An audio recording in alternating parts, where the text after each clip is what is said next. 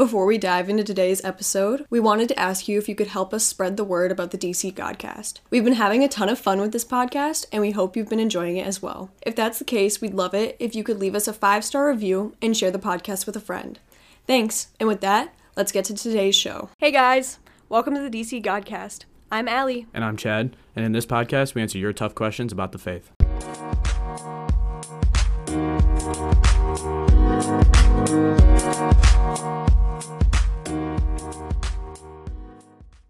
All right, Miss Wilkerson, we're so happy to have you back. Thank you for being here. Thank you for having me. As we just talked about in our last episode, we are going to start off with the St. Michael's Prayer. So, in the name of the Father, and of the Son, and of the Holy Spirit, Amen. St. Michael the Archangel, defend us in battle, be our protection against the wickedness and the snares of the devil.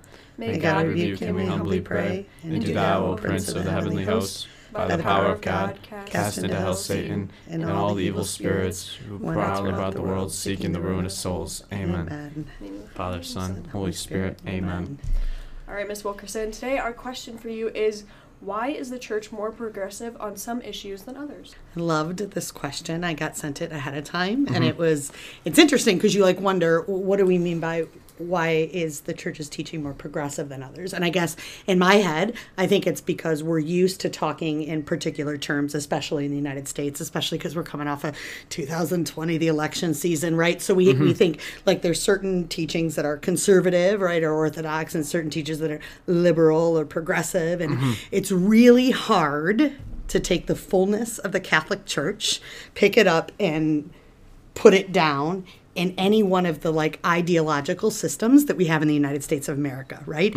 Because our church, we would believe as Roman Catholics, is bigger than any system. And it actually isn't supposed to fit into any ideological system. That's hard for someone like me. I see the world very much in black and white, and I want to be I want to check the box. I'm either this way or I am that way. And then we have this wide arm of the church with all different teachings, all of these teachings grounded in the life and example of Jesus as lived through the church. So I think the question itself, why does it seem like the church is more progressive? And what I think is meant by that, on things like immigration or on things like poverty, right? The church has an option for the poor. And that seems to be a progressive teaching where maybe the church's teachings on the right to life, right? From the moment of conception to the moment of natural death, we protect life. That would seem to be more conservative or not as progressive. But I think those terms just don't work for our church. And that's where we get to, as Roman Catholic Christians, fall more deeply in love with what our church teaches, because we believe that the church teaching is true, right? Even if it can't be pegged into a particular box or area. Does that make sense? It does. Yeah. It does. Yeah. Have you felt that tension before? You're kind of as young Catholic Christians, right? So you're right there in this world, in the political world that we're living in and all that. Do you feel sometimes it's easier to lean into certain Catholic teachings because they'll be accepted maybe, but then other Catholic teachings are way harder? What's that like for you guys? I 100% believe that, because I definitely when I have conversations with friends, especially 2020 was the election year, COVID year, right? And that was actually the first time I think I've ever cared about an election, or I actually was curious about what each side kind of believes. And so when I hear that, and then I think about, as a young Catholic, I think about the teachings I've been told throughout my theology classes, right. Sophomore and freshman year at that point. Right. I was almost I don't know what side I could possibly be on with the faith being with me. Me keeping the faith with it. I could never find a way to pick a side. Right. So that's why I never have. I just kind of, I go with the church, and then whatever happens. I kind of just move on. I don't think about it too much.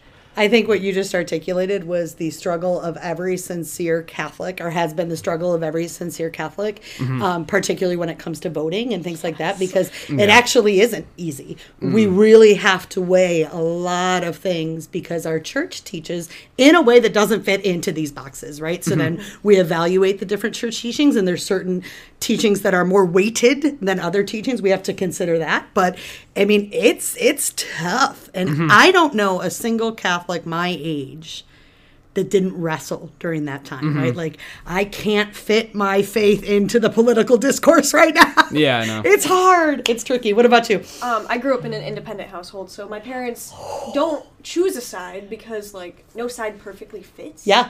And so every time an election comes around, they wage their things, and they don't tell each other either. They're wild. It's a wild house to live in. Yeah. And so I've just had that kind of influence in my life, and so it's like you get to decide for yourself what fits your beliefs. And so it's been nice because like I know some people who grew up with like really Republican parents or really like Democratic parents, and it like caused like turmoil in their house when someone thought differently. And so I think that my family has been really open to me like being able to instill my beliefs into politics. That's so cool. And you know, I kind of like it too, being a Roman Catholic Christian. We get to kind of be a wild card in the discussion, right? Like, I'll be talking to a certain group of people, right? People of faith, and I'll be like, oh, but have you thought about this? Because our faith really does present for us this complete picture of the human person. And I love that we can always rely on that. And I know sometimes I'll say things like, people will put me in a box, like, because obviously the church is really clear on certain things, right? Like, pro-life is a huge part of what we do as church, and I love that piece of who we are. But that doesn't mean, right, that we're ignoring some of these other big issues that we have to have a voice and speak into. And so I like how sometimes when we just like, you like throw out a bomb and people are like, wait, what? Because they assumed you'd think a particular way. Yeah, exactly. All right, well, thank you so much, Miss Wilkerson. Any concluding thoughts? I guess I would say two things to keep in mind. One is Jesus in the Gospel according to St. John in chapter 15 says something that I rely on all the time. And that is, it's something to the effect of, don't be surprised if the world hates you. It hated me before it hated you, right? That there is something in being a Catholic Christian, again, that doesn't fit into the popular narrative. And so sometimes when we're like, oh, we can't necessarily peg us as progressive or as conservatives, we're like, well, then what are we standing for? But we're standing for a deep identity and truth that's very far from, I don't know, like the norm of what's accepted today. So it's super complex. So I would keep that in mind. And the other thing I love to think about whenever we talk about church teachings that I just want to say is probably my favorite thing about being a Roman Catholic Christian, knowing that my faith is rooted in truth, is that every single one of her teachings, the teachings of the church, connect to another teaching. I made up a word. I call it circularity. I don't think it's an actual word, but I reference it a lot. And that is that like I said, every one of our teachings is connected to another teaching. That's why some of the big ones, people are like waiting for the church to change. And I'm like, she's never going to change her teaching on that because she'd have to change every other teaching in order, like everything's connected in this beautiful way. And that beautiful way of connection is what keeps us from being able to be pegged in one side or the other side. It's just truth. And truth sometimes doesn't fit into a popular narrative. Exactly. Well, thank you so much. And I love your perspective. And I hope we can have you again sometime. That would be so fun. You guys are awesome. Thank you. Listeners, thanks so much for tuning in. If you have any questions, email us. Our email address is thedcgodcast@devonchildhighschool.org. For now, I'm Chad Sims. And I'm Allie Tomiko, signing off for the DC Godcast.